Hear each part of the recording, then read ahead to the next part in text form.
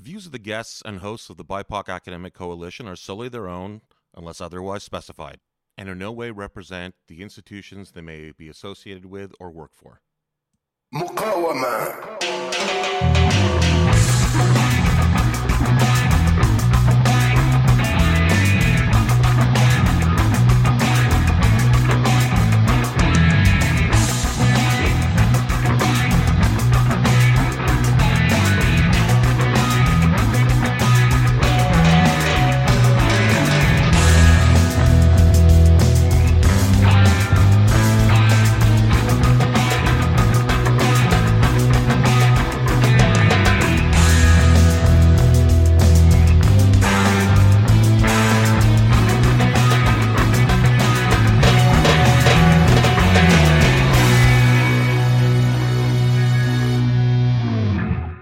Kwabo menchile mi desuno ena chite lo mi desuno wona fuamailo benakpabi. Okay, so welcome everybody to the BIPOC Academic Coalition podcast. Before we begin this episode, like every other episode, well, we've already begun talking. MA was already, getting me in trouble saying that I don't let Farah Roxanne speak enough in the other episodes. Is that true? I mean, you were giving me a little bit of shit there. Yeah, because that we are fighting against discrimination, right. And we would not tolerate anything that looks like that. Right. So, I'm as she's my child, I'm not allowed to discriminate against her. You're discriminating against me. How, MA? You were complaining about the cold. How are you doing? Hanging in there. That's all we can do. Surviving, right? Surviving. Yes. Given everything we are going through, we are just surviving. Right. Every day, each day at a time. So, and you said, and you were saying that the case itself against York University has actually made the temperature colder for you in the house. Yes. Yes, exactly. Yeah, because you look to your left, you look to your right, you look in front of you, you look back. It looks like we have no recourse, and until we die, they won't back off. So it's. No. I mean, again, a subject for another episode is the corporatization of the university, which everybody is aware of. But along with that corporatization comes this massive amount of power that they wield, where there is, and again, another point of conversation we can have, MA, is that when are we actually allowed to name names? Mm-hmm. Oh. Right? Because they hide behind these corporations and they do whatever they want to do. Your name is out there, their names are not out there, right? They're always standing on behalf of the institution.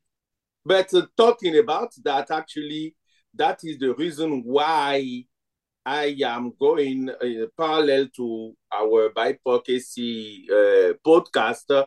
I am going to do my own podcast where what really happened through evidence and who was involved and who was not. I will expose everything for the followers to see exactly what happened. So me, I'm not afraid of naming people, as you know. Actually, I'm not afraid of naming because I'm not saying any lie. I'm telling what happened, and what happened with people who perpetrate what happened, right? So anyway. I think maybe Farah Roxanne or Christine, either one of you can yell out, save it for the next episode. But or for a future episode. But I mean, one of the things, and I guess we'll touch upon like our case, every episode a little bit. But one of the things I noticed, and before I begin, we're still doing our hellos to each other and greetings. But I'd like to greet the individual at Bishop's University who's responsible for stalking me online. She is, at the very least, one listener, added to it. So I'd like to welcome her to the podcast. Our biggest fan. Biggest fan. I wanted to give her my signature when I saw her in person at arbitration, but everyone said that would be a bad idea. That's shocking that they said no. Thank you for being my number one fan. Anyway, that's the taxpayer and student fees that pays for that person to stalk us online. Um, but one of the things, though, I honestly do think that we need to talk about MA at some future date is that I don't think a lot of the people who we're up against in these arbitrations realize that this information is public. Yeah, yeah. They say things. I see Christine nodding her head in approval, but they say things that I really think they believe is going to stay private. Right? I think Well, they're because under they think that they have false the impression. power. They have the do. power to, They do. yeah. So they say things that are completely, and in your field of study, it'll be interesting to compare, it'd be a good research to do, MA, because in my area in education, they all consider themselves to be anti-racist, all of them. Of course. When you see all the public staging, they come up with, you will even think that the York president is even blacker than me, right? Oh, I've seen her. She is. Yes, Yeah, she exactly. is. Absolutely, she And is.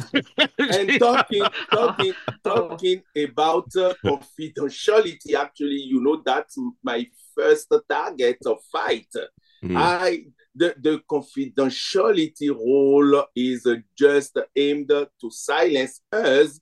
And in my case, imagine they even file 9 requests before the tribunal, the HRTO, 9 requests of silencing me. So after silencing me for doing whatever they want for years, now they turned to the tribunal to impose on me silence or at least redact. But they don't. Redact. Oh my God. Okay, but do they? Like, I know that's no, let me that's finish not the quickly. case. Give me 1 second. I will finish. And they failed because the tribunal ruled in my favor and said things here are public. Yeah. Then they turned to the arbitrator in the process they initiated against me in order to retaliate. They turned to the arbitrator and asked the same thing. And the arbitrator also rules in my favor. So silencing us, isolating us, silencing us is what helped them to succeed killing us the way they do, right? I mean, I would, when I everything that has been done is public, and it is going to actually be, I think, very, very cathartic for us to go through what people have said and compare it to what they claim. I mean, especially when it comes to mental health issues, it's been amazing to hear all of these administrators and faculty members say any mental health, damage that this person has, that I have, or you have, is completely brought upon themselves. They did it to themselves. Oh, disgusting. And it is amazing that they say these kinds of things. And you really want to put that in their statements next to, their face, put it up online. Yeah, no, this absolutely. is what Like, this person thinks why? about mental Anyway, health. with that's we got to save this for another episode, absolutely, because we have That's to talk actually, about that's an entirely different NDAs topic. and everything. So, Christine, I hope you have something similar to tell us about how you're. Yeah, how are you doing, Christine? I'm great, besides being very cold. Yeah, well, yeah, MA is complaining about Toronto cold, which is like what, -3 maybe or something like that. Exactly. Yeah, and Try what's minus 40. Yeah, Mr. what? Yeah, but be Canadian, -40, and what with the wind chill? With the wind chill, -80? minus 50. Wow. Canadians can never just say the temperature. They have to also tell you how it feels. Yeah. It's not, like -40 is not enough. You got to take it down another 10 degrees. But you're doing okay? How's work going? Good. Yeah. Everything's good here. You don't have any gossip to share with us or anything like that? No. Come on, small town. There must be some kind of gossip. No. Ain't going there. Who's dating who? Who did you see at the grocery store picking up too many Oreos? Nothing? You got nothing? No, I don't know. You don't know? She I'm knows. not saying anything. Okay, we'll talk. Stop. Stop. We'll talk afterwards. Okay. Roxanne, how are you doing? I'm doing okay. Yeah. Yeah. Anything new? I'm in a new location recording right now Oh. because I Mhm. lost my internet. So Oh, I'm no. hiding in my godson's room. I had to go move somewhere else. So I'm surrounded by Hot Wheels cars and like little toys. Aw. So I if I don't know get bored, I can start like well, I playing, don't know. I don't or know how you would want to pay attention to us. We're so yeah. boring. It's pretty cool in here. But other than Oh. that, yeah. We don't have Abdullah with us today. He'll be back, but he's Yeah, actually it's not a working today. punishment. Yeah, it's right. Yeah. It's not a funeral situation or anything like that. He'll be back, but he's teaching today, so we don't have him with us. But still, we're gonna, as always, move into our conversation with the confidence of a very mediocre white man. Okay, remember, let's be Yes. confident about what we're saying. This Yes. is, not just our informed opinion, but also our sarcastic opinion as well. Mhm. All right, so today we are going to talk about specifically former principal Gay from Harvard University. President. All right, President. okay, the president, not principals. Principals are here, I think, or I don't know. So, recent U.S. House congressional hearings on anti-Semitism on college campuses in the United States witnessed 3 universities being called, Harvard, MIT, and University of Pennsylvania. So 3 presidents, all women, had to respond to accusations of the lack of safety for Jewish students on campus and hear, quite frankly, what was just political opinions on pro-Palestinian voices being akin to calls for genocide. So I didn't know that in all the protests I went to. I did not recall anybody calling for genocide. But apparently, and a lot of university students at these protests, but apparently they're calling for genocide. So, Yeah, it's weird that we went to multiple yep. protests, didn't see a single sign, didn't hear a single thing, thousands of people each time. Yeah, it was all, there was no anger, there was love, No. there was unity, there Families was were sadness. there, children were there. Yeah, children, there were Jewish protesters. There were members of the LGBTQ plus community saying, "Don't pink wash us." There were Black Muslims, brown Muslims. Their Mohawk flag was flying. Did not hear any calls for genocide whatsoever. But apparently, I guess I'm just so used to hearing genocide that I doesn't even register with me anymore. Yeah, we tune it out. So. Number one person that received the greatest amount of attention online was Republican Elise Steffinik. And she took a less than nuanced approach. If you've seen any of the videos, have you guys, of course, you've seen the videos, right? And she was making statements and accusations rather than posing any kind of questions. She said after the hearing, when the president of University of Pennsylvania stepped down, she put out a notice basically saying, well, not basically, she said 1 down, 2 to go. So it was pretty clear Which, I'm what sorry, she was is that going not for. threatening? Like, I'm just... Oh, yeah, no, it was absolutely threatening. I think she was actually quite shocked at really how effective she was, because I looked her up. Did anyone look her up? No. I haven't had time. Oh yeah, she's nothing. Like she's nothing. She's accomplished absolutely zero. Nothing. But the way she talked to people, to these presidents, were quite something. Oh yeah, she's vicious. Harvard's Dr. Gay, I think it was really Stephanik's diatribe against Dr. Gay were the videos that went the most viral. It was pretty awful to look at. We're going to play the audio from it, but the video, I think people need to go see it. It's important to say that Dr. Gay is the first Black president of Harvard University. Female, Black and female. Oh, what? Yeah, female. But was there another Black president before her?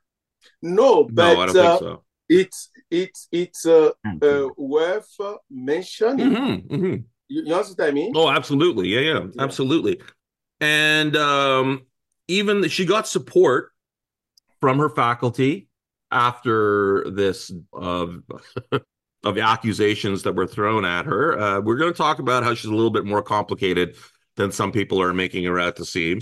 But after she got the support from her colleagues at the university, they went after her once again for plagiarism. And that's why she had to step down. I think we're all in agreement, at least of this group of four, that this is a new form of McCarthyism that's been going on. I mean, I could argue that this kind of McCarthyism has been going on for a long time, but it's now starting to become part of the public conversation. So, to date, easy pickings. It's easy pickings. Oh, absolutely. Right? Absolutely. Everyone in academia has at one time or another, did their own plagiarism, whether it's heavy-handed or just, oh, I forgot this reference or whatever. Yeah. Give me a break. Well, and it's the way that they're going. What I like, the most is the standard by someone whose wife. Yes. Oh, the Wikipedia. We'll get to the billionaire. We'll get to the billionaire. We'll get to that. Yeah. Yeah, we'll absolutely get to that. No, you're absolutely right, Christine. It's how they go. They go after everyone. Look, I experienced that as well. I experienced the first time Bishop's University attacked me. It was through false accusations that somebody who basically had the internet could figure out were not true. So this is how they attack you. They attack you based on like whether you are a BIPOC person who is somehow physically a threat, or we'll see also, oh, you got an advantage because the EDI thing came up, right? You're an advantage person. You're not worthy. Like, there are very typical things that they go after you for. And I think Dr. Gay, again, even though we're gonna have to talk about that, she's a little bit more complicated than perhaps people are making her seem. But this is a discussion that a lot of people who are on the pro-Palestinian side are having. I think that they've discovered that academia is a lot more cowardly than they thought, because they keep on calling, saying like, where is academia? Why isn't academia saying anything? And you're starting to get a sense of why academia doesn't say anything. But to put it in context, to date, what have we seen in the United States when we're talking about safety? We've seen 3 Palestinian students, university students, who have been shot. One is now permanently paralyzed. We've seen 1 Palestinian child who was stabbed to death in front of his mother and then witnessed his mother being repeatedly stabbed. This child is dead. And then we saw an imam shot and killed who was black, or he is black. And they still don't know what the motive behind it is. But this is the violence that we've seen. Yeah, but they're, like BIPOC people aren't allowed to say that they feel unsafe because of that. Right. Oh, I mean, I think we need to be aware of the statement of that there are students saying that they have discomfort. Right. I kind of wonder, like, what is the state of discomfort that students who are Jewish are expressing on campus? Of course, safety is very important. Everyone needs to feel safe. Yeah. No one should feel scared. I mean, I think we all agree to that. Yeah. But what is the safety issue that they're talking about if such violence is happening to Palestinians and brown people and Muslims? So you have a black imam who's being shot. Yeah. What is the discomfort that they are feeling? And more importantly, what do they think the rest of us feel? Why am I not surprised? Actually, we are not even allowed to cry our pain when we are persecuted the way we are. Imagine a so-called investigator putting in writing that I burst into tears at the Senate, crying for help for the university to give us a break. That crying is a motive of harassing my white colleagues. And that, I have to be fired. And the president of the university take that and said, you harassed your colleagues in crying at Senate. Yeah, well, I did not. I mean, you never Yes. told me that story, but again, that when I say that wow.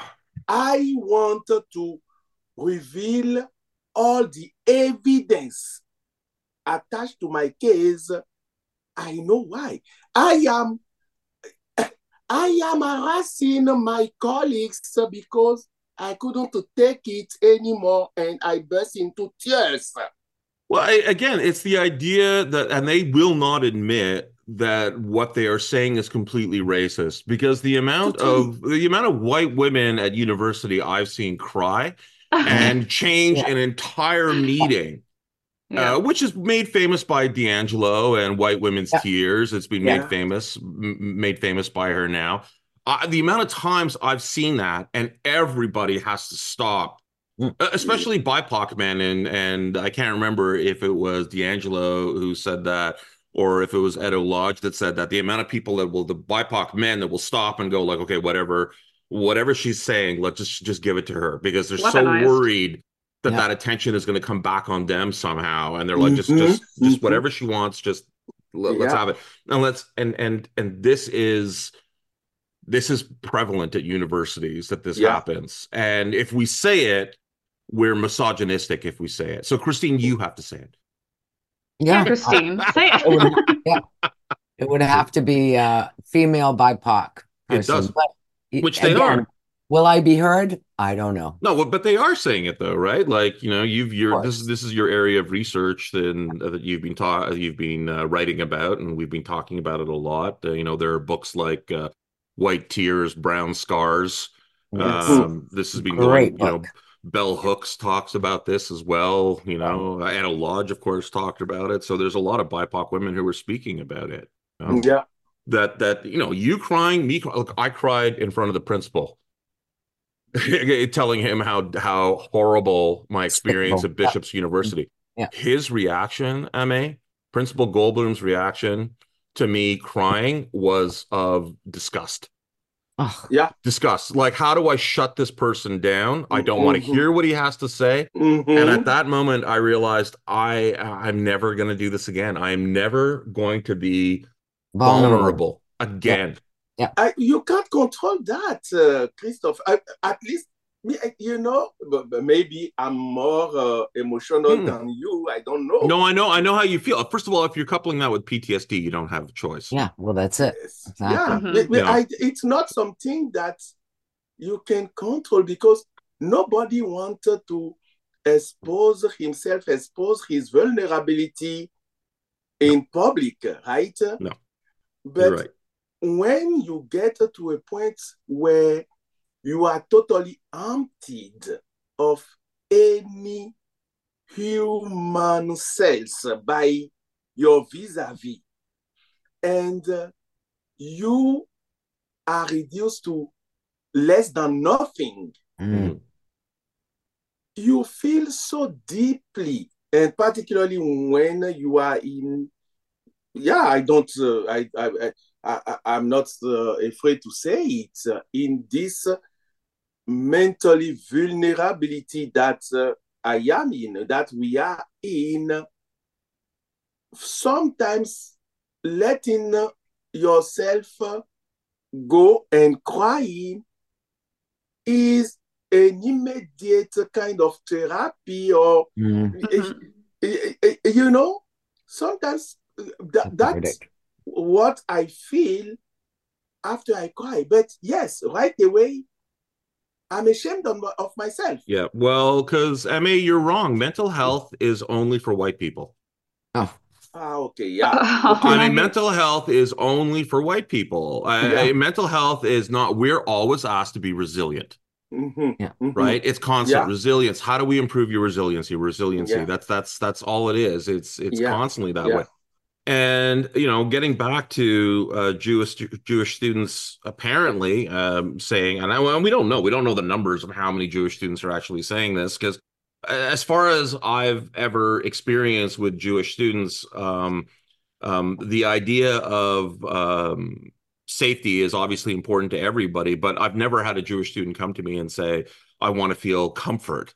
They understand they're in university, and part of the great tradition of Judaism is, of course, expressing ideas that are going to be contrary, expressing ideas that are going to make people think.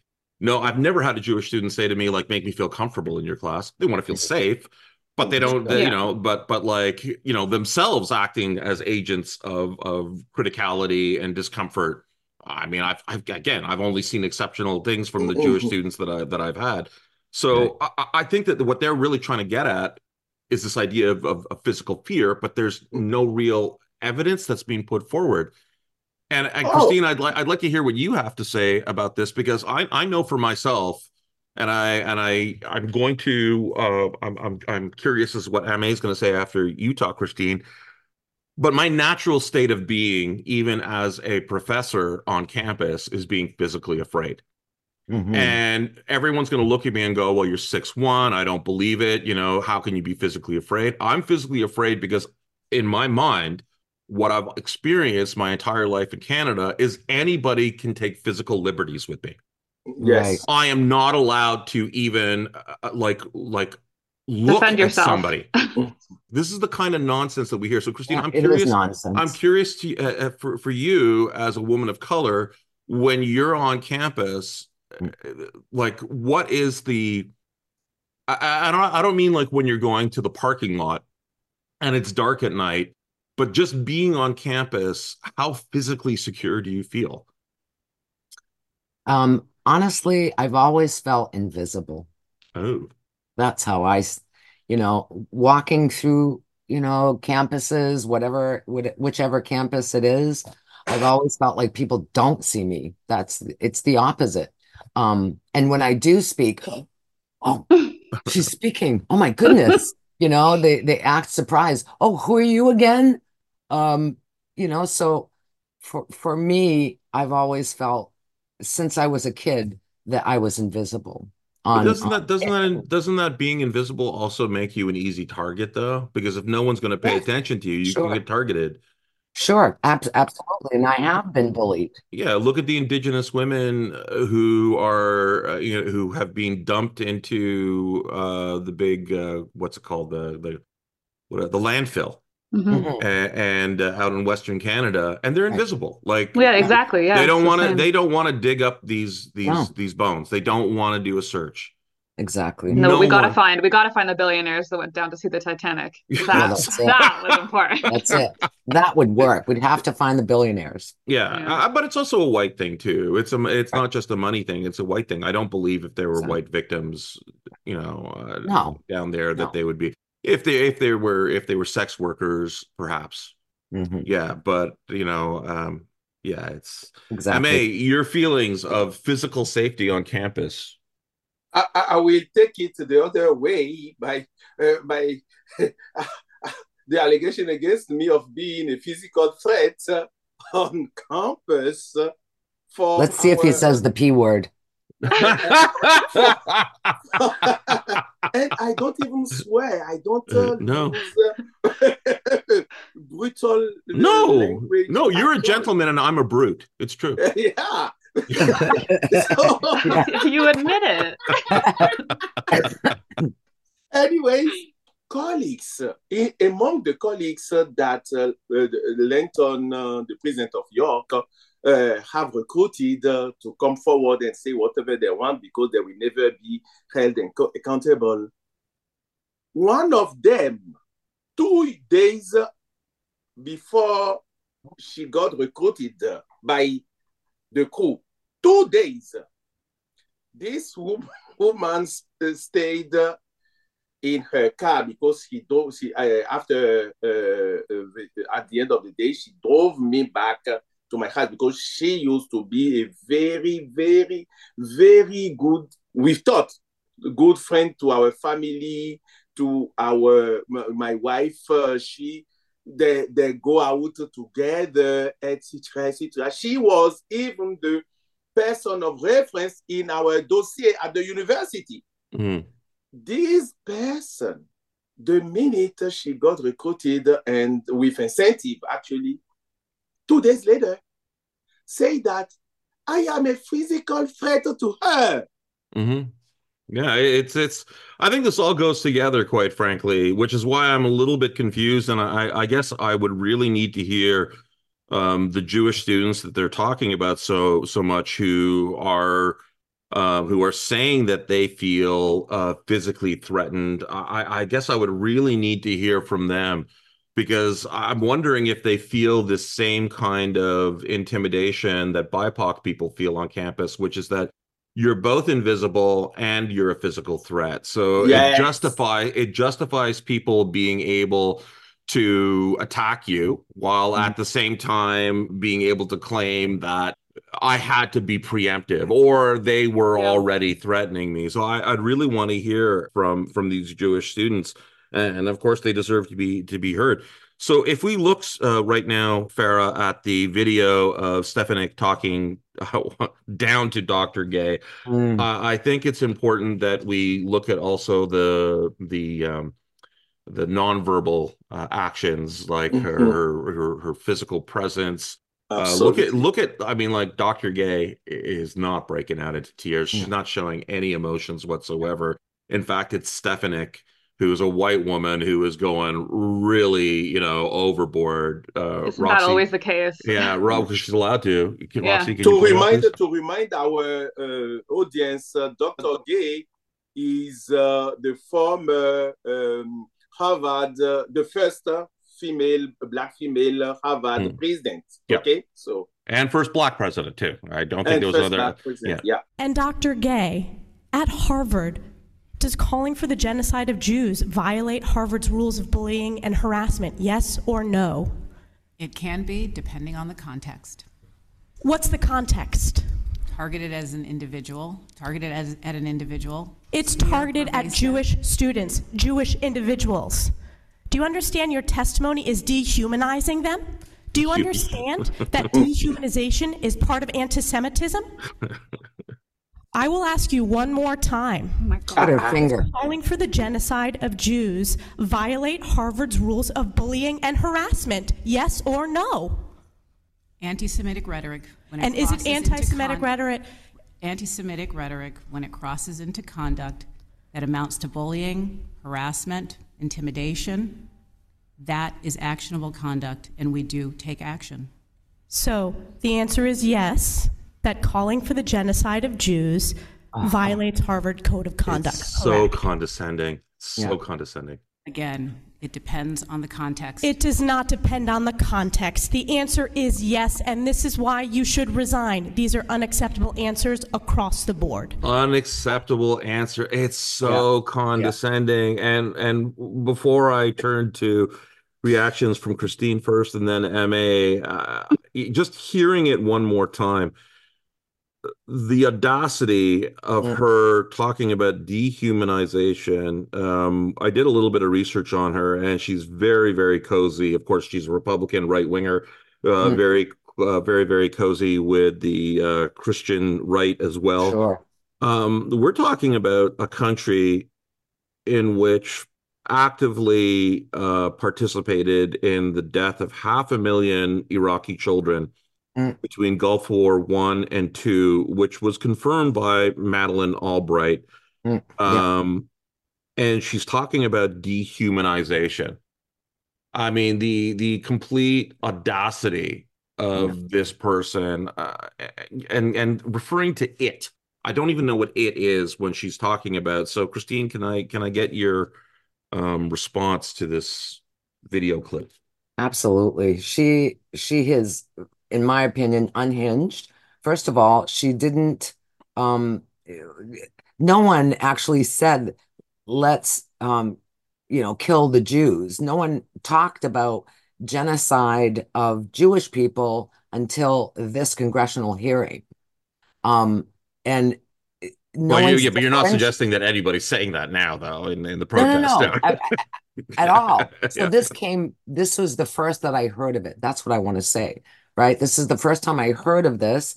And now it's rhetoric that's being repeated everywhere on social media. And that's not what people are saying, right? Everything's being twisted right now to make it seem like students who are protesting for pro-Palestine that are protesting are saying now we want the genocide of Jewish people. That is the most ridiculous statement I have ever heard. And people are not differentiating between being Jewish and Zionist. What's the difference? Can we please bring that out into the open and define what Zionism is before, there are Jewish people for peace. This is ridiculous. Anyway, so I'm really made me angry. I'm really very offended by this person who has no credentials as far as I'm concerned or expertise. She has a Bachelor of Arts from Harvard. Come on. Wow, Bachelor of Arts. She can paint. She can sculpt. I didn't Wow, say fine arts. That would actually be something. Oh, now she's attacking you. Oh, imagine. And Christine, Yeah, Christine, you're an American. You're an American, so you're allowed to. No, I'm not. You're No, an I'm American. not. Yeah, you grew up in America. If you on this subject, Christine, if you haven't seen it, I suggest you watch Brianna Joy Gray, Yes. who I am becoming such a fan of hers. Me too. I am a big fan. You watch her interviewing Alan Dershowitz, who's also from Harvard, who's a big part of this story as well. Yeah. Where Alan Dershowitz imagines into reality signs being held by Jewish Voices for Peace that says "Kill the dirty Jews." Oh my God! I mean, And now so there that I've wouldn't be said, pictures everywhere. and then she keeps on going after him until you realize no, he's just imagined this. Oh yeah, but he imagines it into reality, which is what she's doing. She's doing as well. Yes. And now that I realize that I just said that statement out loud, it's going to be copied by somebody, and then they're going to say that I said that statement. Remember when you said in your podcast? Yeah, exactly. All right, Ame, your reaction. I've watched this video many times just as a way of maybe at some point I will take it for nothing. But every time I watch it, I get sick of the unlimited, extended power of content that white supremacists have the right to have on earth. Imagine one of us being sitting in her seat and be talking to anyone like the way she is. You know? The right answer. Yeah, the right answer. Yeah. Are you kidding? We would have been taken out by security. Yep. And yes. Yeah, 3 words in. That would be like. If she already has her answer, no, it's a yes. It's a yes. Yeah. Then why coming to ask me the question? Yep. If you ask me a question, it's because you suppose that I have the right to say what I think about your question. Yes. But you say, I never said, the poor Dr. Gay never say yes in her answer. She nuances actually her answers, but she kept saying it yes, it a yes. Then if it's a yes, why are you asking? Yes, exactly. And this is exactly, I watched and read all the documents that you sent to us in preparation of this episode. And sometimes I am mad at you. Wow. Now you're on Team Abdullah. Abdullah's also mad at me. No. MA also isn't going to be here for the next recording. You've heard Abdullah literally say, I blame Stonebanks. I blame Christopher for introducing me to these things. Yes. Yes, because, but we need to do it. What I like to say is, anyways, professionally, no matter what, I am finished. We are finished. Here we are. Yeah. Then The We have to laugh about it. The only thing that we are left with, and that they will never be able to take away from us, is to leave a legacy. Yes. Next generation will refer to in their fight, because it's not even, it hasn't started yet. It hasn't started yet. When you look at that was a hearing at the American Congress in 2024. Yeah. You know what I mean? Yeah. So honestly, I am sick. It immersed me more in my conditions, but we need to do it. We have to do it. And that takes me to Mrs. Grace, one of the interview, where one of the students was saying, no, each of us has to do his part in this fight. Okay, why don't you give the context of what you're talking about, because that's we're going to get to, we're going to get to that. We're going to get to that. Yes, so I don't want to. Yes. Yeah. What MA is referring to is that we watched an interview from two Harvard students who were part of a activist group, and I can't remember if it was specifically dealing with Black students on Harvard campus. Yes. Who were participating in the pro-Palestinian activities on campus, and they came to speak. I can't remember on whose show. Roxy, you'll remind us. It is Grace. Was it? I don't think it was Brianna. No. Gray's show. I'll look at it. No, it was. It was. I think it was called Breakthrough News. I think is what it was on. Exactly. Breakthrough News. But we'll get to them. They spoke, very forthright about the situation on Harvard campus, and their bravery is just outstanding too. Yeah, no, I mean, I agree. The whole idea of the right answer was she's talking about dehumanizing. I mean, that was just so condescending. It was so filled with power. White power. And I think one of the things that has to be examined here is that this is a white woman who feels clearly no shyness about attacking three women as well, for her own benefit, knowing how difficult it is for in these Ivy League universities to get the position that they got, and she's That's like, I'm gonna make my career by taking these three women down. White woman it's grandstanding. But we have to remember, and I always go back to that every time I have the opportunity, to Darvo, deny, attack, reverse, victim and offender. Yeah. And the process for which they deny, attack, reverse, victim of offender on us is through what is called the 4 Ds. The 4 Ds being the first thing that they do when we start voicing ourselves. The first thing they do is actually to dehumanize us. That's the first D. Then they discredit us. That is the second D. Yep. The third D is to demonize.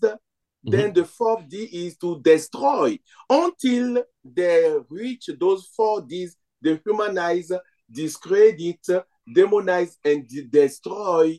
They don't stop. So it is just a reverse psychology matter for her. The person who are being dehumanized here, it is us, BIPOC. You know what I mean? It's absolutely something that we need to get into further. It always is. It's worthy of always mentioning, I think, as it always comes up in every episode for a reason, and we have to examine it in greater depth. I think we could also get into a conversation here, but I don't know if it's worthwhile to talk about the fact that this call for genocide, saying from the river to the sea. Well, what are its origins? Farah Roxanne, I asked you to examine the origins a little bit, and there was an article in, I think it was Haaretz, and Farah Roxanne is giving me a confused look on her face, like she didn't do the background research. So it was an article in Haaretz that I sent you, and it basically, this is a term that has been used for a long time, and it was used by Zionists at the very beginning to make the case that they wanted to be free from the river to the sea. And when you hear something like that, I mean, it's such a prime example about how whiteness can decide meaning. And how she has just decided that from the river to the sea means genocide. Yes. When it is said by a brown Palestinian, or apparently a self-hating Jew, perhaps also means it for some bizarre reason. And this is constantly happening to us. I mean, it's going to happen in the court case, in the arbitration that you're going through, MA, that's going to start. I see it already. It's white people deciding, what do you mean when you say something? Exactly. Right? And yet time, you're going to see that in arbitration, time is given to them to be able to make any meaning that they want. Christopher, it is a clear pattern. We need to write it's this gaslighting. Absolutely. But it's so accepted, Ame. It's so accepted. Listen to this. What you are describing, I experienced the same thing. I wrote an email to colleagues that the hiring committee made a unanimous recommendation, which is the language the hiring committee used. Is this when you unfairly hired a black person? Exactly. Is this your the audience will know. This investigator said, wrote that when I write the hiring committee made a unanimous recommendation, my white colleague and him actually get that I am saying the vote was unanimous. I never talked about it. And because of I lied, then I need to be fired. It's whiteness making a decision on meaning, and it happens in issues of race, right? So they can look at you and decide who you are, what your identity is, whether or not you feel comfortable or not. Yeah, it's all up to them to decide. It's completely up to them to decide all of these things. So, you can examine that. You can see that that from the river to the sea has been a statement that has been made by a lot of different people for a lot of different meanings. To suddenly make that decision, I don't know, were there people that, in Hamas that when they said, when they said from the river to the sea meant it in a genocidal way? But that doesn't mean that other people, don't mean it that way, because it's being said by multiple people. You don't get to decide what these kinds of things mean unless you ask the people their intent themselves. But from a U.S. context, was Dr. Gay's answer wrong? And keep in mind that in Canada, we have different laws dealing with hate speech than they have in the United States. So, Christine, being an American, do you have an opinion on whether or not Dr. Gay's answer was wrong because she was told it was wrong? First of all, let me correct you. I'm not American. I grew up there. There's a big difference. Do you have a passport? I don't see myself as American. Do you have a passport? No. Did you have a passport? Yes. Did you have American citizenship? I gave it up. All right. Was there a burning ceremony or anything? No, but let's say there was. Okay, good enough for me. So, don't embarrass the lady. Come on. Okay, what was your question again now? Sorry, Christine, I apologize. I'm sorry. What was your question again? I said from an American perspective. Of course, me forcing this on you once again. Okay, from your perspective as somebody who grew up in the States and is more familiar with freedom of speech laws that exist in the United States compared to Canada, because To be honest with you, in Canada, I think an answer from any administrator would be different. Of course, it would. Dr. Gay's actually literally going, well, what's the context? Yeah, exactly. And they don't like that answer. Yeah. It's because like Steffinik is basically telling her, I'm telling you Yeah. what the meaning is. Exactly. Dr. Gay is saying, well, I don't know what the meaning is. Yeah. It's a call. You're saying this is a call for genocide. Exactly. I'm not hearing that when I hear that. Right. Well, I agree with Dr. Gay. And the differences between Canada and the US in terms of academic freedom of speech as well. No such There's thing. not much There's no there's such not thing. much There's difference. no such thing.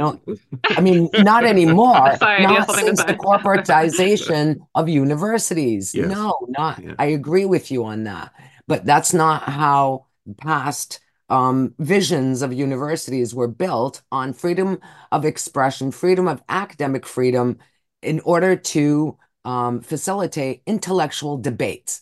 Am I right? Well, again, she's right, but what she did But it's not was working. It's not she gave happening. an academic answer to a person who wasn't looking for an academic answer. Exactly. She was looking for a Exactly. soundbite, Mm. and the soundbite would have been easier, I think, to give in a Canadian context. If I was an administrator asked Okay. that question, I would say, who has decided that this call that from the river to the sea, Is calling for the genocide. is Right. that what we're Right. assuming in this context? If she Right. says yes, then you go, okay, well, if that's what we are assuming that it means that, well, in Canada it would be considered hate speech. But in the United States, it's not considered hate speech. And Because you have people on campus who are right-wing Christians who are able to say horrible things about Yes, the but again, they're LGBTQ plus white. community. and And I no one no, and they can call for their obliteration, Absolutely. and nobody is going to say that you need Nope. to, in the States anyway. They're not going to say, That's it. oh, that's scary, that's hate speech. But that's it. That's racism. That's racism in Canada and the US, Yeah, where sorry. a Yeah, white person can say that, but a brown person cannot. A BIPOC person cannot. MA. yes, and I want to give a black listener perspective on the black female Dr. Gay is. Mhm. Actually, and I will give my own example again. In this horrible thing, I told you about it, Christopher, but we won't reveal the whole thing because it will come through my own podcast.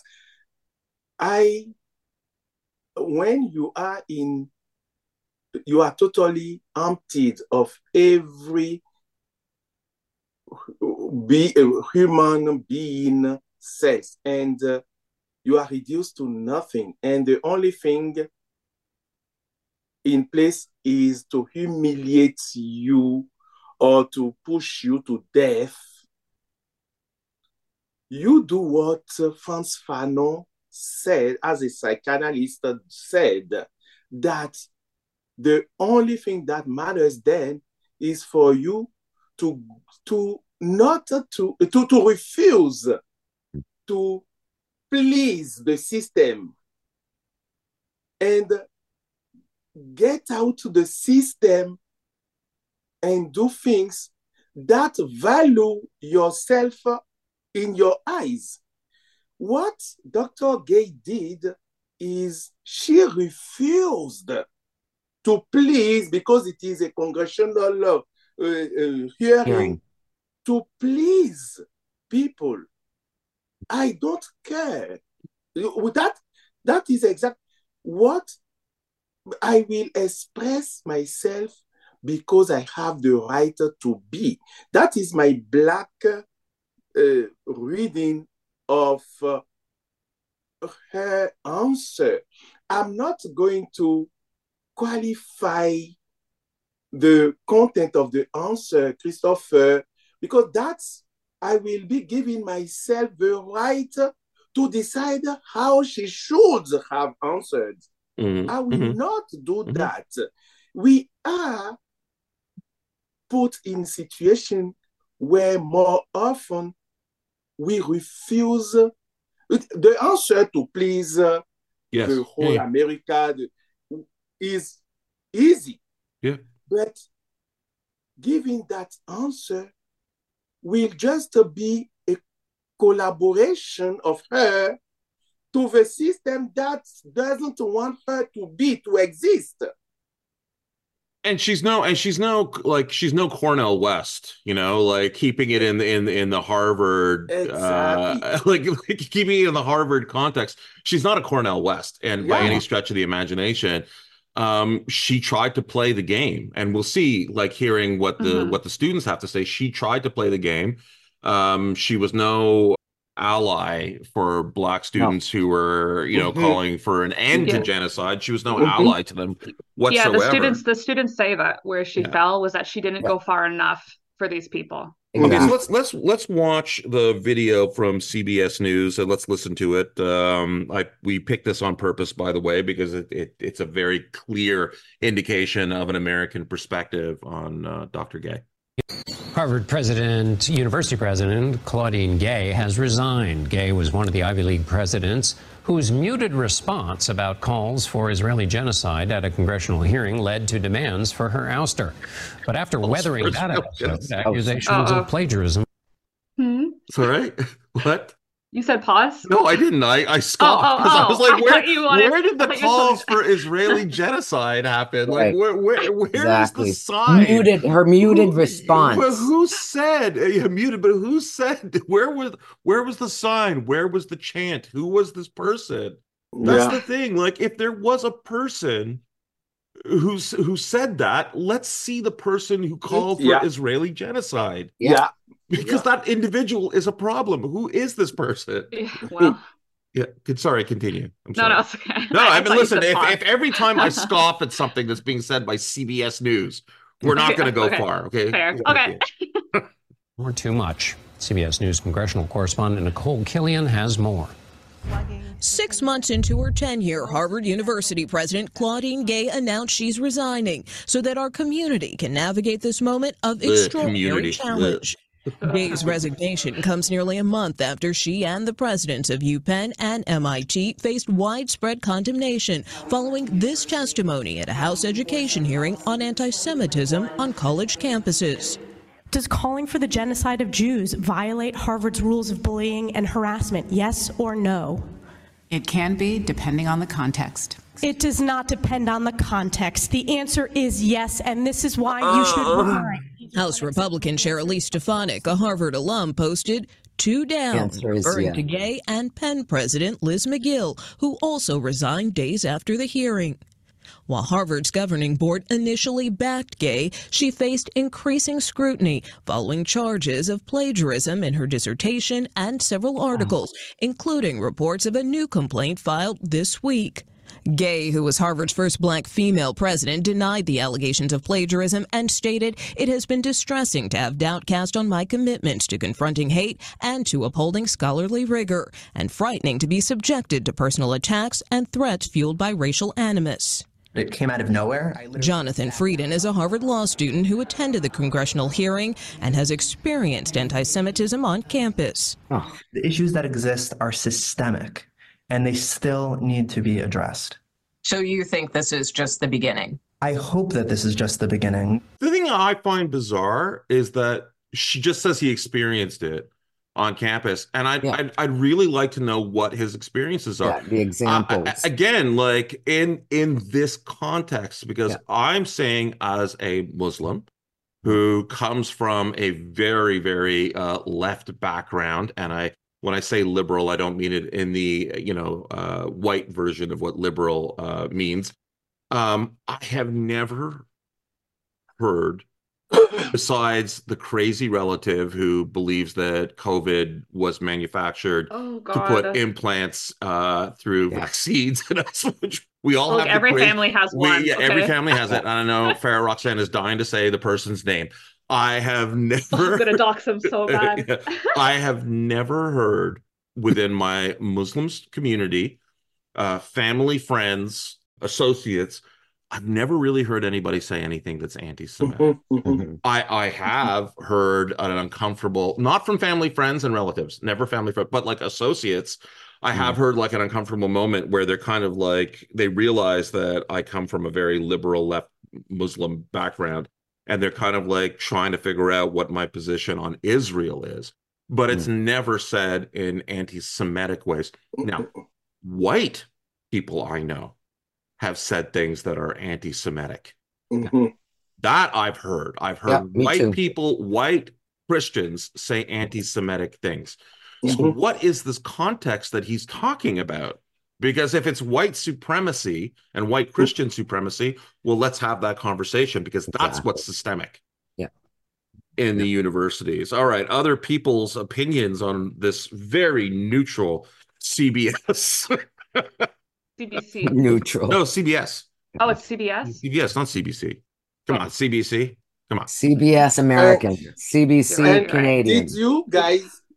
Did you guys notice that this genocide, the use of the genocide words by white supremacists came actually as a response to the world denunciation of the genocide being committed on Palestinians in Gaza. So it's not a genocide, they said. Yeah, but the word genocide has been used first by protesters of what is happening in Palestine. Yes. We know that. And look, now they succeeded in shifting it from the real of course issue of it. Propaganda. To take now ownership, as they always do, of that, and start saying, yes, you are calling for genocide, so that people forget what is really happening in Palestine. What is really happening on Earth. Yeah, just to be clear, by the way, in terms of a conversation that MA and I have had, and he's not, in the past, MA is not making like a Norman Finkelstein argument of like, of saying that the genocide that happened against Jewish people in World War II is being co-opted. No way. That's not what he's talking about, by the way. No, so don't confuse. No. Okay. He's saying basically that white people decide when things are, genocide, when they're not, when it's an injustice, when it's justice. He's not making the Norman Finkelstein argument. Thank you. Actually, everybody who knows me knows that I will never be on the side of anyone who will be promoting any kind of hate to anyone. So, and everybody who knows me knows that the only thing that matters for me is social justice, human social justice, period, for any human being, irrelevant of who they are, where they are from, which color is their skin. Well, don't get too emotional about your love of social justice, because I'll say that I'm feeling threatened. Okay. So a bit of background on Dr. Gay. Farah Roxanne, I think that I asked you to look into this a little bit about how she actually treated Black pro-Palestinian student activists. That was on a link we decided that was through what show? That was through Breakthrough News, I think, right? Those students were on? It was. Okay. Yes. So you can look for that on YouTube. We won't play any of that right now, but Farah Roxanne, basically, what was the gist of what these Harvard students said? I mean, what they had to say was that Dr. Gay herself was not pro-Palestinian. They said that she was pretty harsh with them when it came to reprimanding them for their statements and their actions. They're actually actively under investigation right now. Yes, they are. Yeah, and they're still under investigation. But how they see it, where Dr. Gay failed and why she got in trouble was that she didn't go far enough for people who are ultra right and Zionists. They wanted her to go even farther in just getting after these students and completely shutting it down. Yeah. So I think what's maybe what made some people confused, or what's confusing right now, is that because she got in trouble, you know, you kind of view it and you think, oh, was this person pro-Palestinian? Yeah. Was she like, and no, she wasn't, you know, which is a bit shocking. She just wasn't doing it the way that they wanted her to do it. That's what got her. And I believe that they did talk about this with that was talked about, sorry, with Finkelstein and Norman Finkelstein and Brianna Joy Gray. I don't think it was Brianna. I think it was wait. Helper. Bringing the topic of, oh shoot, now I've lost my. I'm just saying who it was. I think it was Helper. No, it was something else completely. It's all right. When I was trying to point out the fact that, just trying to give props to a Jewish reporter. That's all. Okay, she wasn't pro-Palestinian. She reprimanded them for the things that were said during the protests. Oh shoot, I lost it. All right, it'll pop back into your head. Okay, just sit there and look angry at me for a little bit longer. All right. Yeah, all right.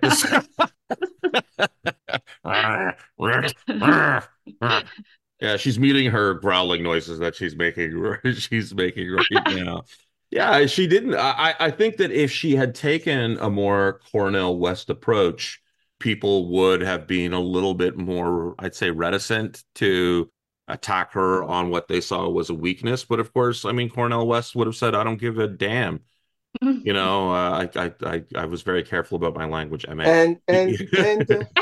And people have to keep in mind that the position she was at is a very, very difficult position for absolutely. A Black female to show, look, whenever you just take a side to any pro-Palestinian protester, you are cornered and destroyed. So and I'm not saying this because she's a Black female. I am saying this actually as a BIPOC person and as a Black in this Black hierarchy people, to whom you have to prove yourself million times before being able to be somewhere in the social hierarchy. Then it's hard.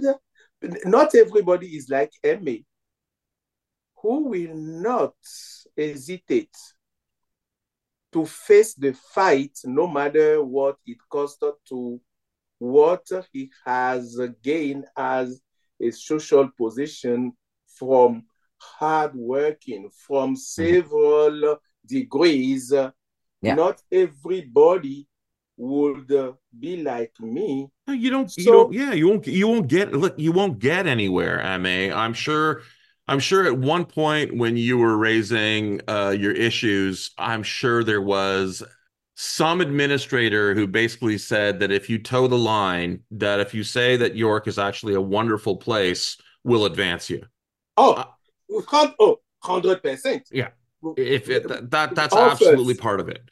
Yes. Yeah. And I say, it's not about me, because I look around, I look how I behave in the workplace, and I told myself, as the people will see through the evidence when I will start my own podcast, that stop trying to take listeners away from us. Go on. No. Stop advertising here. Compliment, but on solid evidence ground, what we are saying actually. And it's, I told myself, we will not be having the unambiguous case that I have in hand. So instead of protecting myself, and honestly, I was naive also enough to think that in university, the systemic anti-Black racism will go this far. I was very naive, right?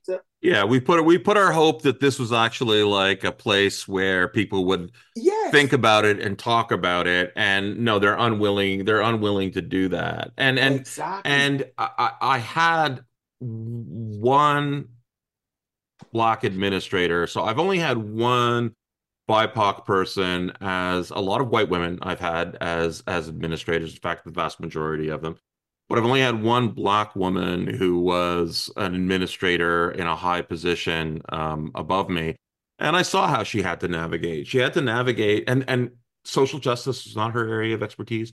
Anti-racism was not her area of expertise. She didn't touch that aspect whatsoever. I think it was, evaluation and math, I think, were her areas of expertise. So solid metrics were her area of expertise.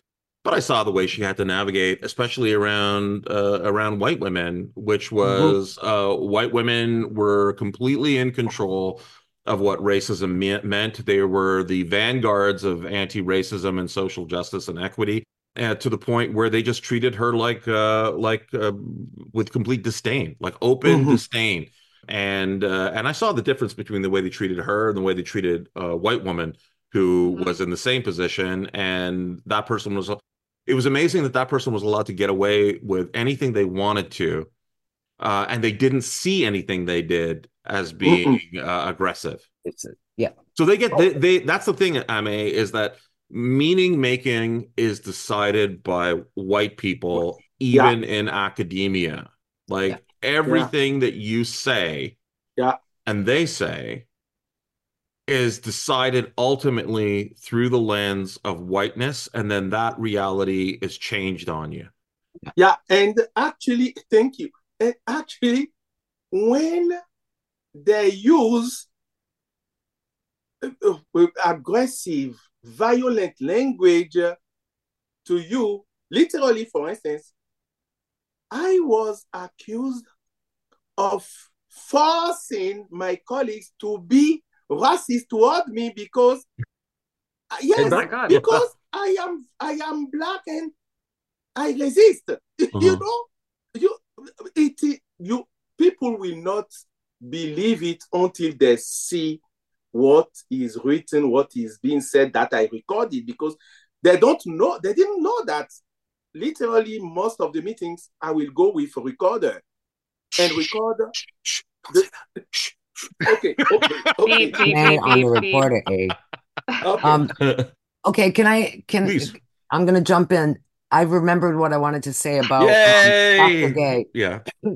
Is that her choosing sides, was not her job. As president, she is, and this is what Brianna Joy Gray brought up, she is a fundraiser for Harvard. She's there to raise funds. She's not there to politicize anything.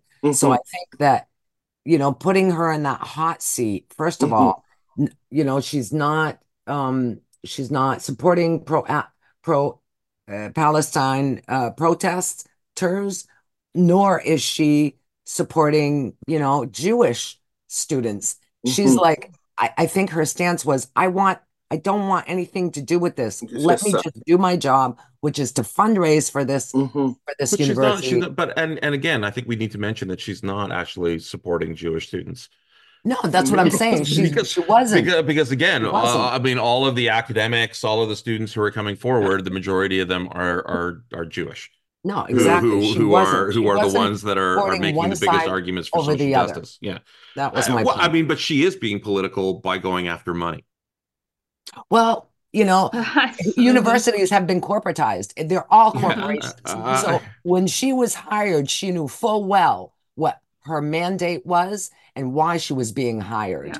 That's my point. Yeah, I wish you're going to be the president of a university, your first, as a corporation, your first and most important job is to fundraise for your university. Well, Abdullah, sorry, go on. Just very quickly on that point, because the video that I watched with the two students, and it's not tons, but they did say that whenever they received emails from Harvard, that Harvard refers to itself as the Harvard Corporation. There you go. I was like, that is which Bishop's University does too. They refer to themselves as the corporation. Yeah, and I think they've changed the language recently, but it was the corporation. Yeah, they see Yeah, at this point, like all American universities, Yeah.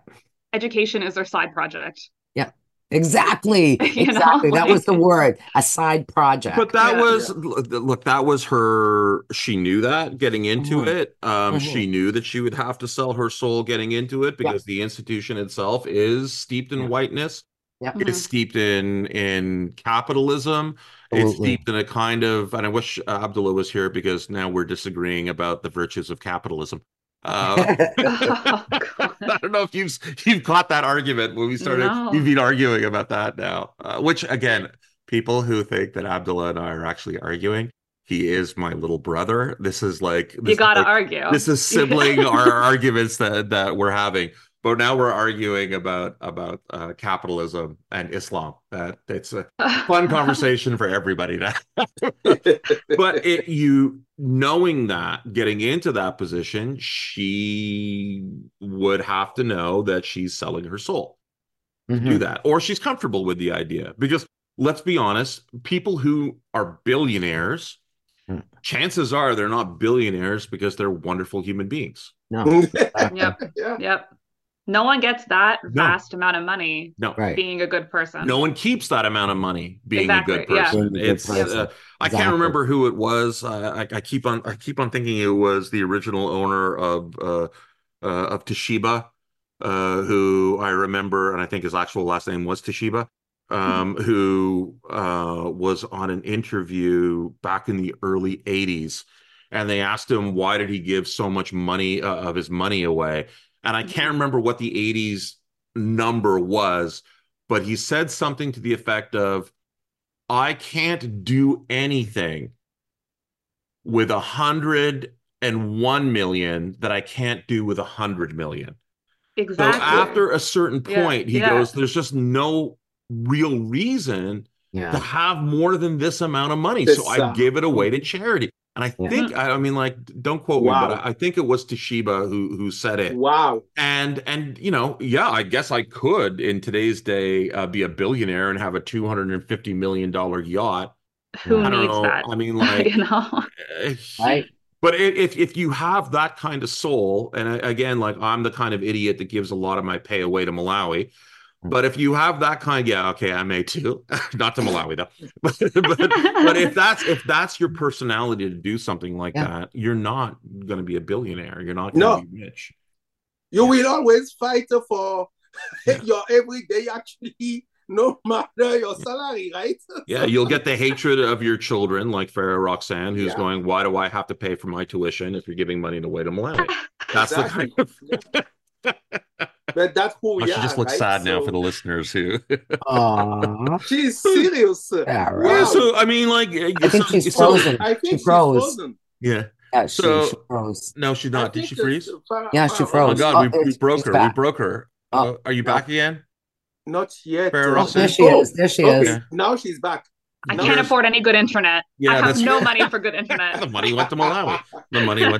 Your father gave away all the family money to Malawi. Okay, so speaking of billionaires and awful human beings like Alan Dershowitz, who is for those of you who don't know Alan Dershowitz, he is Google it, man. Google it, find out who this person is. Google Dershowitz Epstein and have fun.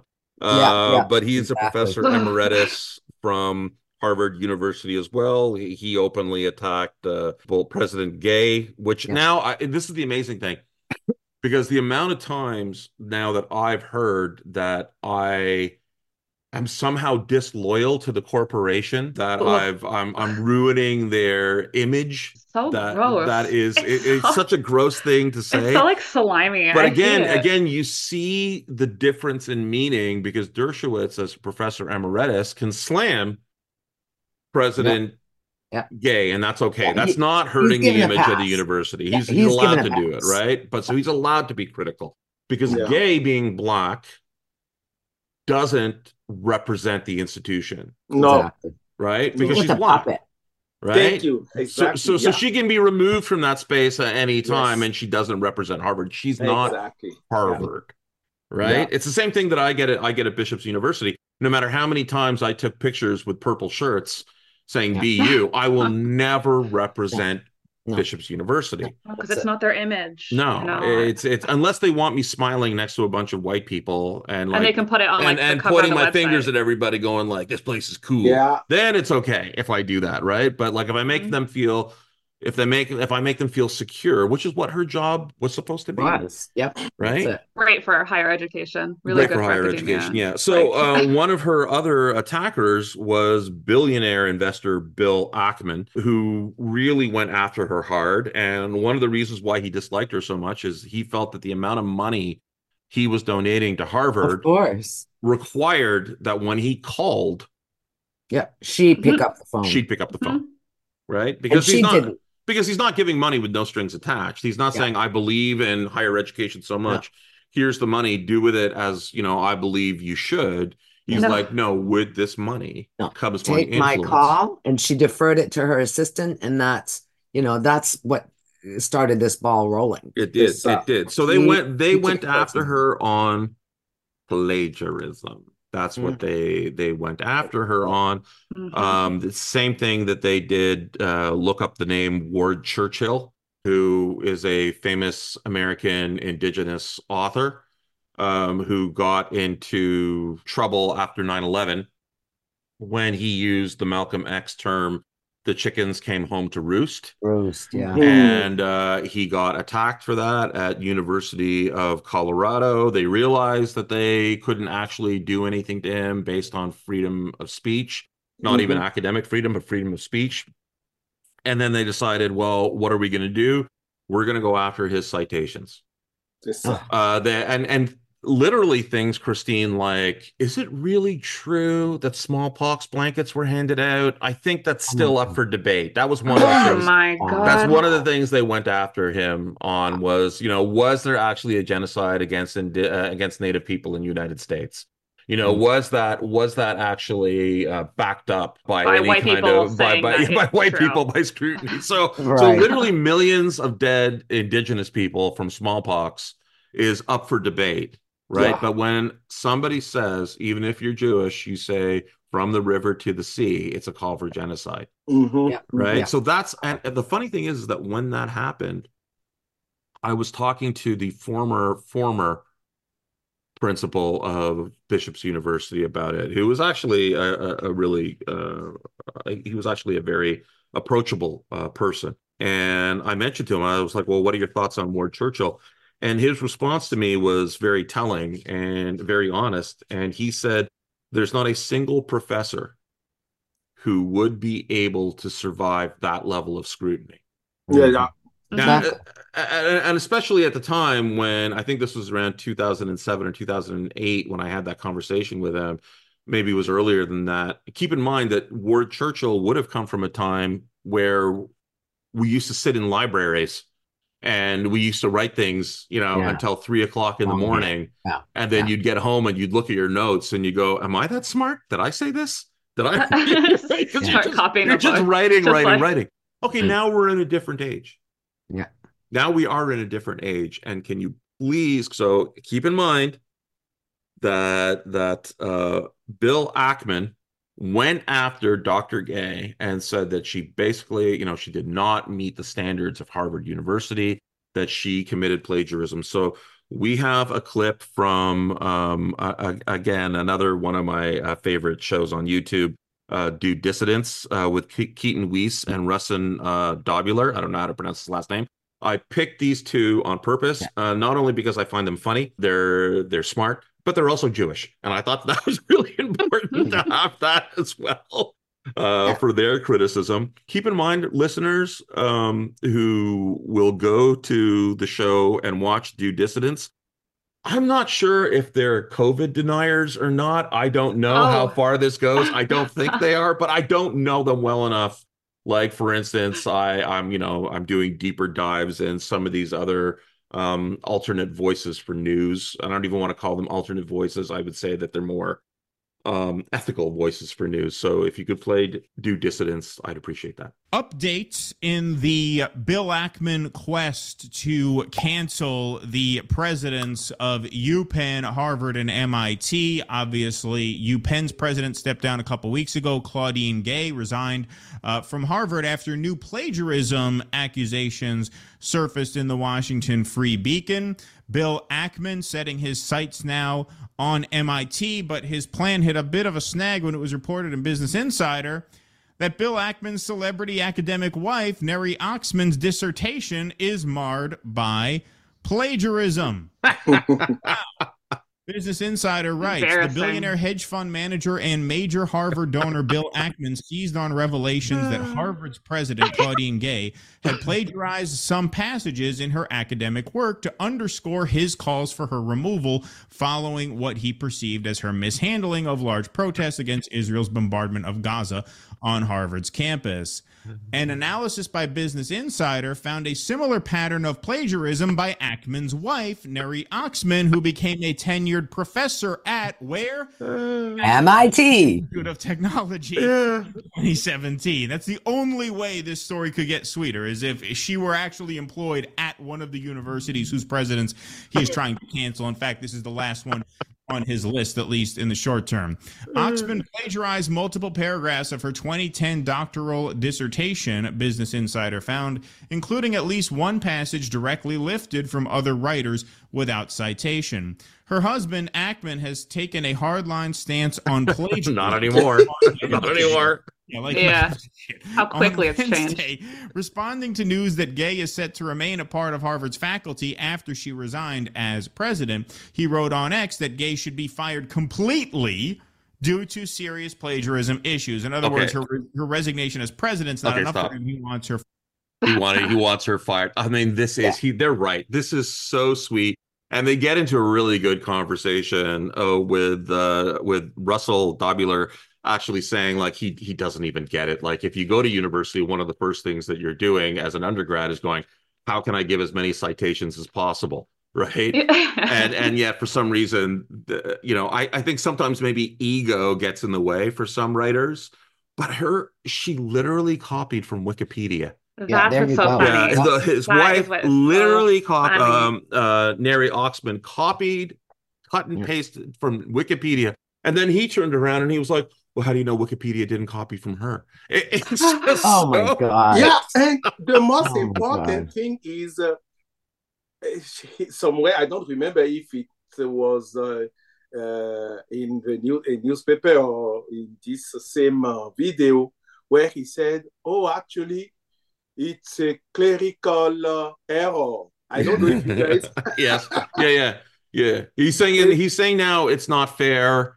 You've attacked my wife because he didn't let me just attack this person and be completely hypocritical. Plus, I'm a billionaire. How dare you? You can't attack me. I have money. It's just it's so. And I'm a Harvard donor. I'm one of their biggest donors. Well, it was an investigation by Business. What is the name of the Business Insider? Business Insider, and apparently he tried to go after the reporter as well. Mm-hmm. So I mean, like this is just a prime example of whiteness trying their constant hardest to create reality for the rest of us to live in. Exactly.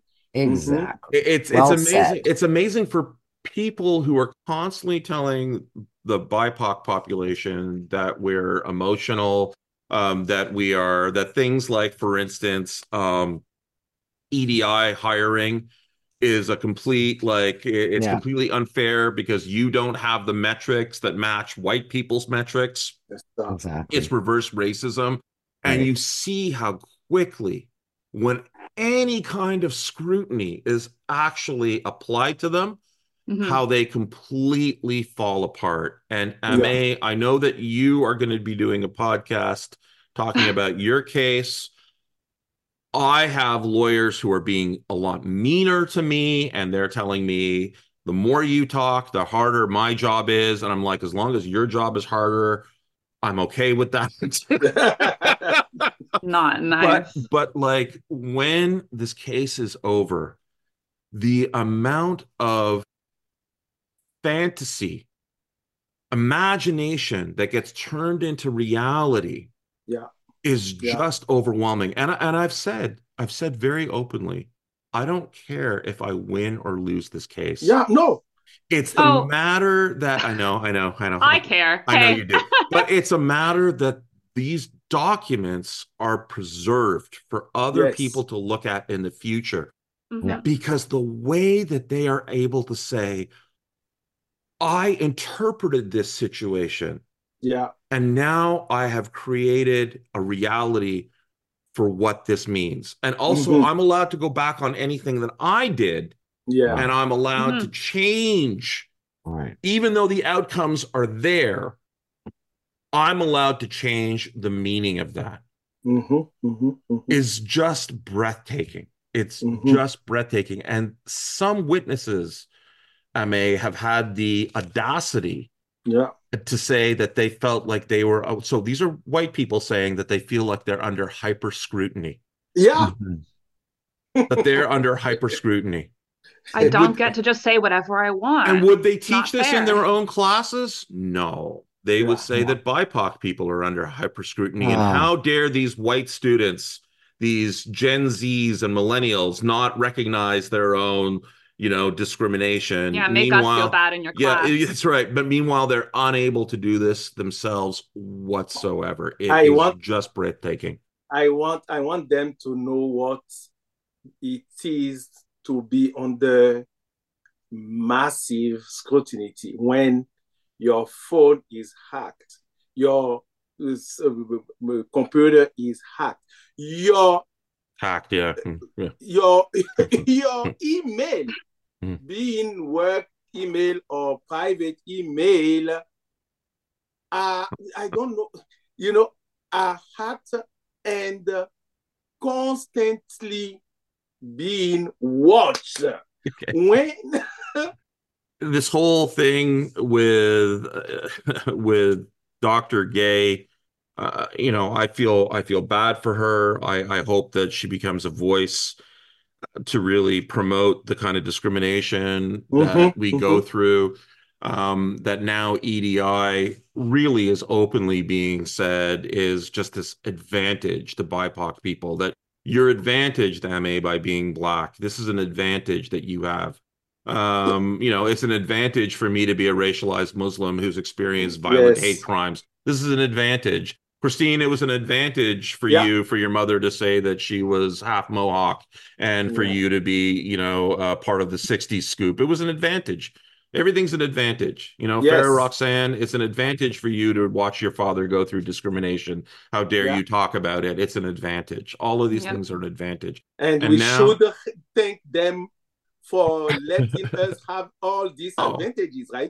Yeah, absolutely. And so I really hope that Dr. Gay has, and she's put out some releases now that she is a lowly faculty member, saying that it was racism what she went through, and I hope she becomes a more vocal speaker, and joins our side in calling out the true nature of systemic racism at universities. Which is, absolutely, I have heard anti-Semitic statements. It just so happens that the anti-Semitic statements I've heard have always been from white people who have a Christian background, who are Christian. I'm sorry, I haven't really heard, besides the crazy relative, I haven't really heard anti-Semitic statements from my racialized friends, from racialized Muslims. I haven't. I haven't heard it. I've heard criticisms about Israel. Yeah, but they don't hold them in connection with Judaism and a faith that they've been told to revere. Quite frankly, that they're people of the book. I just haven't heard that. No, but they're creating a reality, and they've always done that. They've always created a reality. I'm looking forward to you being in court and some white person being surprised that you're Black and said, I didn't know he was Black until you told me.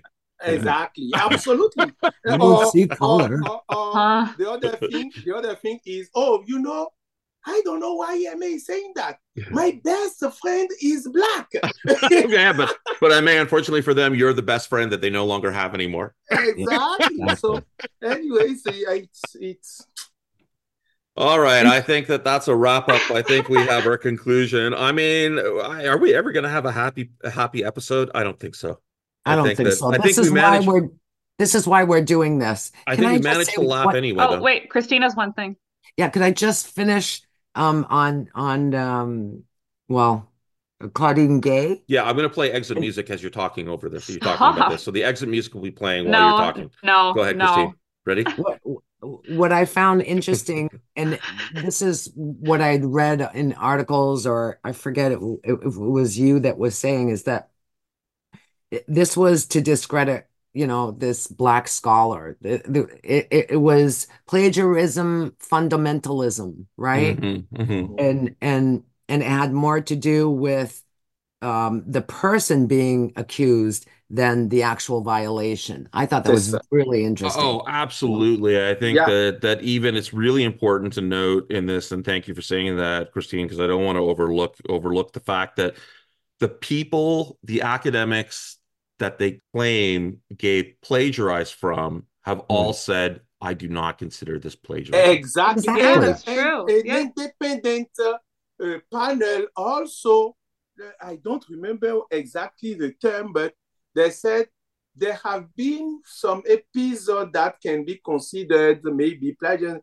but there is no real plagiarism. The panel, that was the panels, the Harvard independent panel's conclusion that there is no. Actually, I mean, if you can do this very easily, and I think what they caught Oxman on was a lot more. Well, I mean, it was more flagrant because it literally was copy and paste. But like when you read, for instance, I just have this book on my table. If you read Renée Edo-Lodge's book, "Why I'm No Longer Talking to White People About Race," I mean, when she mentions somebody like Bell Hooks and then continues a couple of pages longer, I realize she's still talking about bell hooks. Yes. I don't need her to constantly remind me that she's talking about ideas from bell hooks, and that's what they caught her on. That's what they caught her. That's what they managed to, once again, this is all about white people in academia and in government, in institutions, deciding what is reality. Exactly. And we all have to live in their reality. We have to show resilience to their reality, which is, again, go back to Fanon, like Aimé mentioned, and we have to decide what is the level of pushback that we're willing to do. Yeah. And to the conclusion I will bring is quoting someone, I think on MSNBC, something like that, who said that the Claudine Gay case reflects of discrediting BIPOC's intelligence, right?